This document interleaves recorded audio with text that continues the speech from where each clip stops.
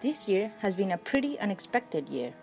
As of August 2017, I've stayed in more than 20 bedrooms. This discovery led me to challenge myself. I have to stay in 39 bedrooms by the end of the year and tell their stories in this blog. So yeah, you'll be reading my happy, sad, cheesy, intense, and most of all, learning experiences from this 2017. This is 39 bedrooms.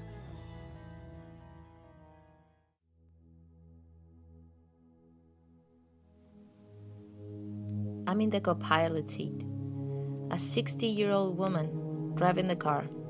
We just met, and we have an hour trip to get to the farm where my next bedroom is. The car smelled like someone just smoked a little bit of weed. Fishy. A really sharp curve appears, and the sunlight blinds us. "Ah!" the woman screams. "I can see a thing!" And she pulls over dramatically. We both got out of the car. The light had a tangerine hue. I looked up and saw in front of me pines, redwoods, yellow grass. It was an incredibly beautiful valley. It was just gorgeous. In that moment, I thought about all of the experiences I've had during this year. Then I realized that I was on my way to a farm in Northern California to work on a garden and sleep on a hippie bus. How did this happen? I don't know.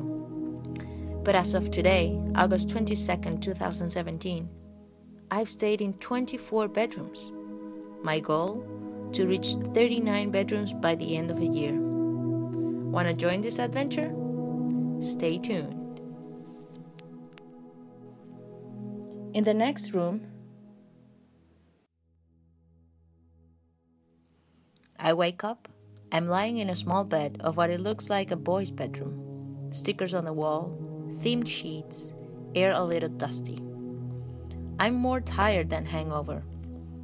I look to my right and see my friend Dennis completely asleep in the other bed. It's January 1st and I hear some people talking in the kitchen. "Happy New Year to me," I whisper.